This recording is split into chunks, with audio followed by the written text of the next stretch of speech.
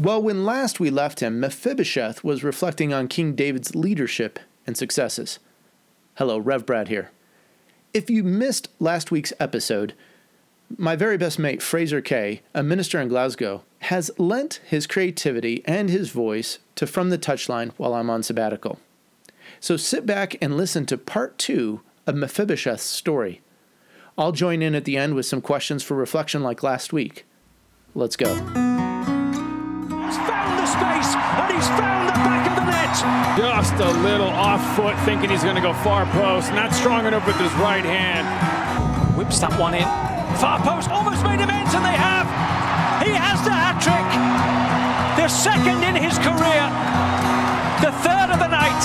The hat-trick hero. Talked about you're not going to be able to sustain that kind of pressure. To the corner. Goes towards the near post, and you're the angle, and what a goal! What a goal! After his coronation, our arch enemies, the Philistines, were none too pleased, so they mustered their entire army and attacked. Twice. Each time, David smashed them. Back-to-back defeats of our main enemy. The sense in the whole country was like we'd finally stood up to a great bully. You remember the feeling forever. We were on top, the Philistines on the bottom. It seems everyone is delighted with David's leadership. The Lord is clearly with him.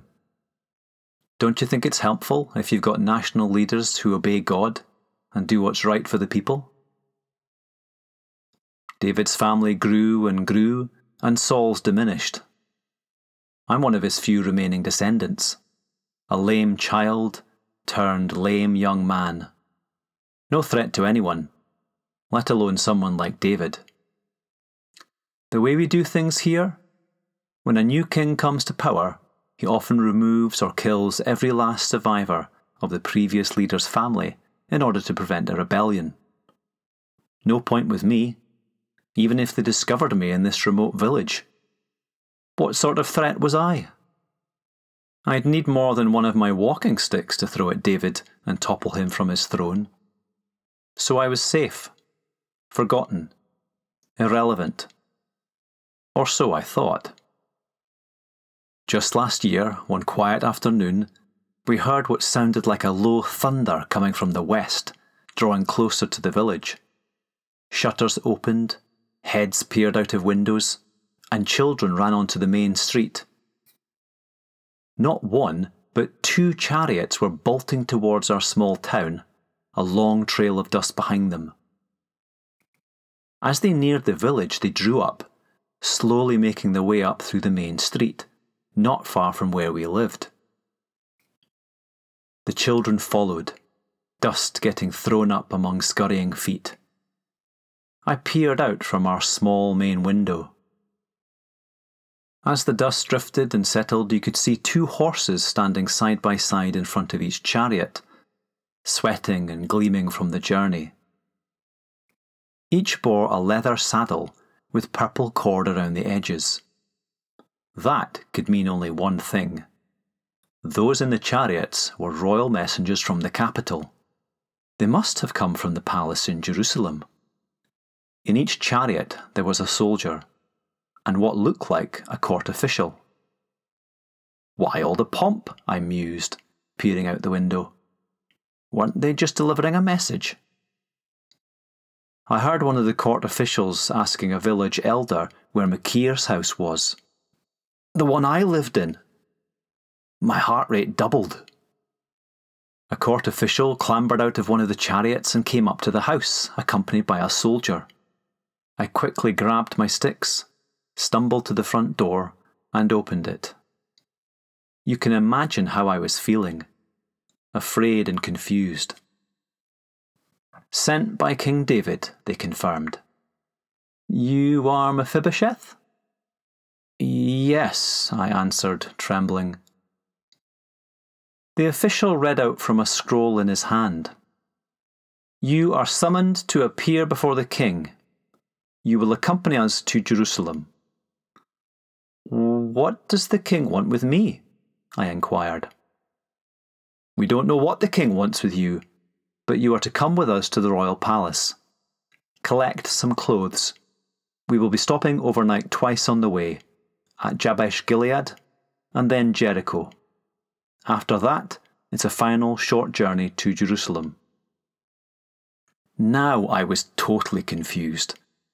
Called by the king? Personally? Maybe it wasn't such bad news after all. David was reported to be a different kind of king, one who made more careful decisions than Grandad Saul. He'd been a little rash at times. David could have easily arranged for me to be killed if he had so wished. Then again, I was no threat. So why summon me to the palace? My mind raced. On the way I learned that Ziba, one of my grandfather's remaining servants, had been called to the palace a few days before me. He was the one who had told King David where I lived. I wondered if he'd told David what happened to my feet. After our second overnight stop at Jericho, it was just a few more hours to the capital. I put on my best clothes and covered my feet as well as I could. I couldn't hide the fact I'm lame, but I needed to look my best. It had been a long time since I'd been near Jerusalem. With its high walls and towers, it was now a lot more impressive than the last time I'd seen it. When we finally arrived at the palace inside the city, the court officials ordered the soldiers to help me off the chariot. They slowly led me through a giant set of gates, guarded by 4 soldiers on each side, and instructed me to sit in a small room, just inside the main palace doors. One official disappeared, while the other stayed with me. The soldiers departed. It wasn't as if I'd get into much trouble. Even if I could run, where would I run? After a short time, I was escorted slowly along several short hallways and hobbled through various large doorways, me with my 2 sticks. I had to sit down for a short time before I plodded on. At the end of a long, broad corridor, which I hoped was the last, was a tall door wide enough to fit 6 people. We plodded down towards it. Standing at either side were 2 particularly hard-looking soldiers, each with an upright spear in hand and shield nearby, probably part of David's bodyguard. Like much of the palace surroundings and interior, the door was made of cedar wood. On it were carved lions and bears, their claws overlaid with pieces of curved cypress wood. This must be it, I thought. The attendant knocked on the door, and it gently opened. And there he was, directly ahead, sitting on a gigantic opulent throne with room enough for 2. What a sight that must have been. Can't say I've ever been in Mephibosheth's shoes. Well, I have a few questions for you to consider at the end of this segment 2 or part 2 of Mephibosheth's story. First thing, do you feel forgotten or irrelevant? Certainly that's what Mephibosheth felt. And maybe the beautiful game has abandoned you, left you behind. Do you know that you have value and identity apart from football?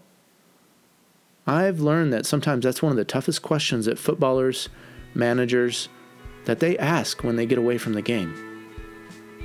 Here's a second question. Have you ever been, quote-unquote, summoned, either to the boss, the general manager, the gaffer's office? What did it do to you emotionally, mentally? Did it turn out the way you thought it would? Better? Worse? Reflect on that moment for a while. Consider what you've maybe learned and gained in experience from having one of those summoning moments. Our last question. Who has been the highest ranking person you've ever met? Is it a politician? A president? A king? What did it feel like? Was there a sense of largesse? Do you remember your first impressions? Well, thanks for listening to From the Touchline. This is Rev Brad. We'll be back next week with part 3 of Mephibosheth's story.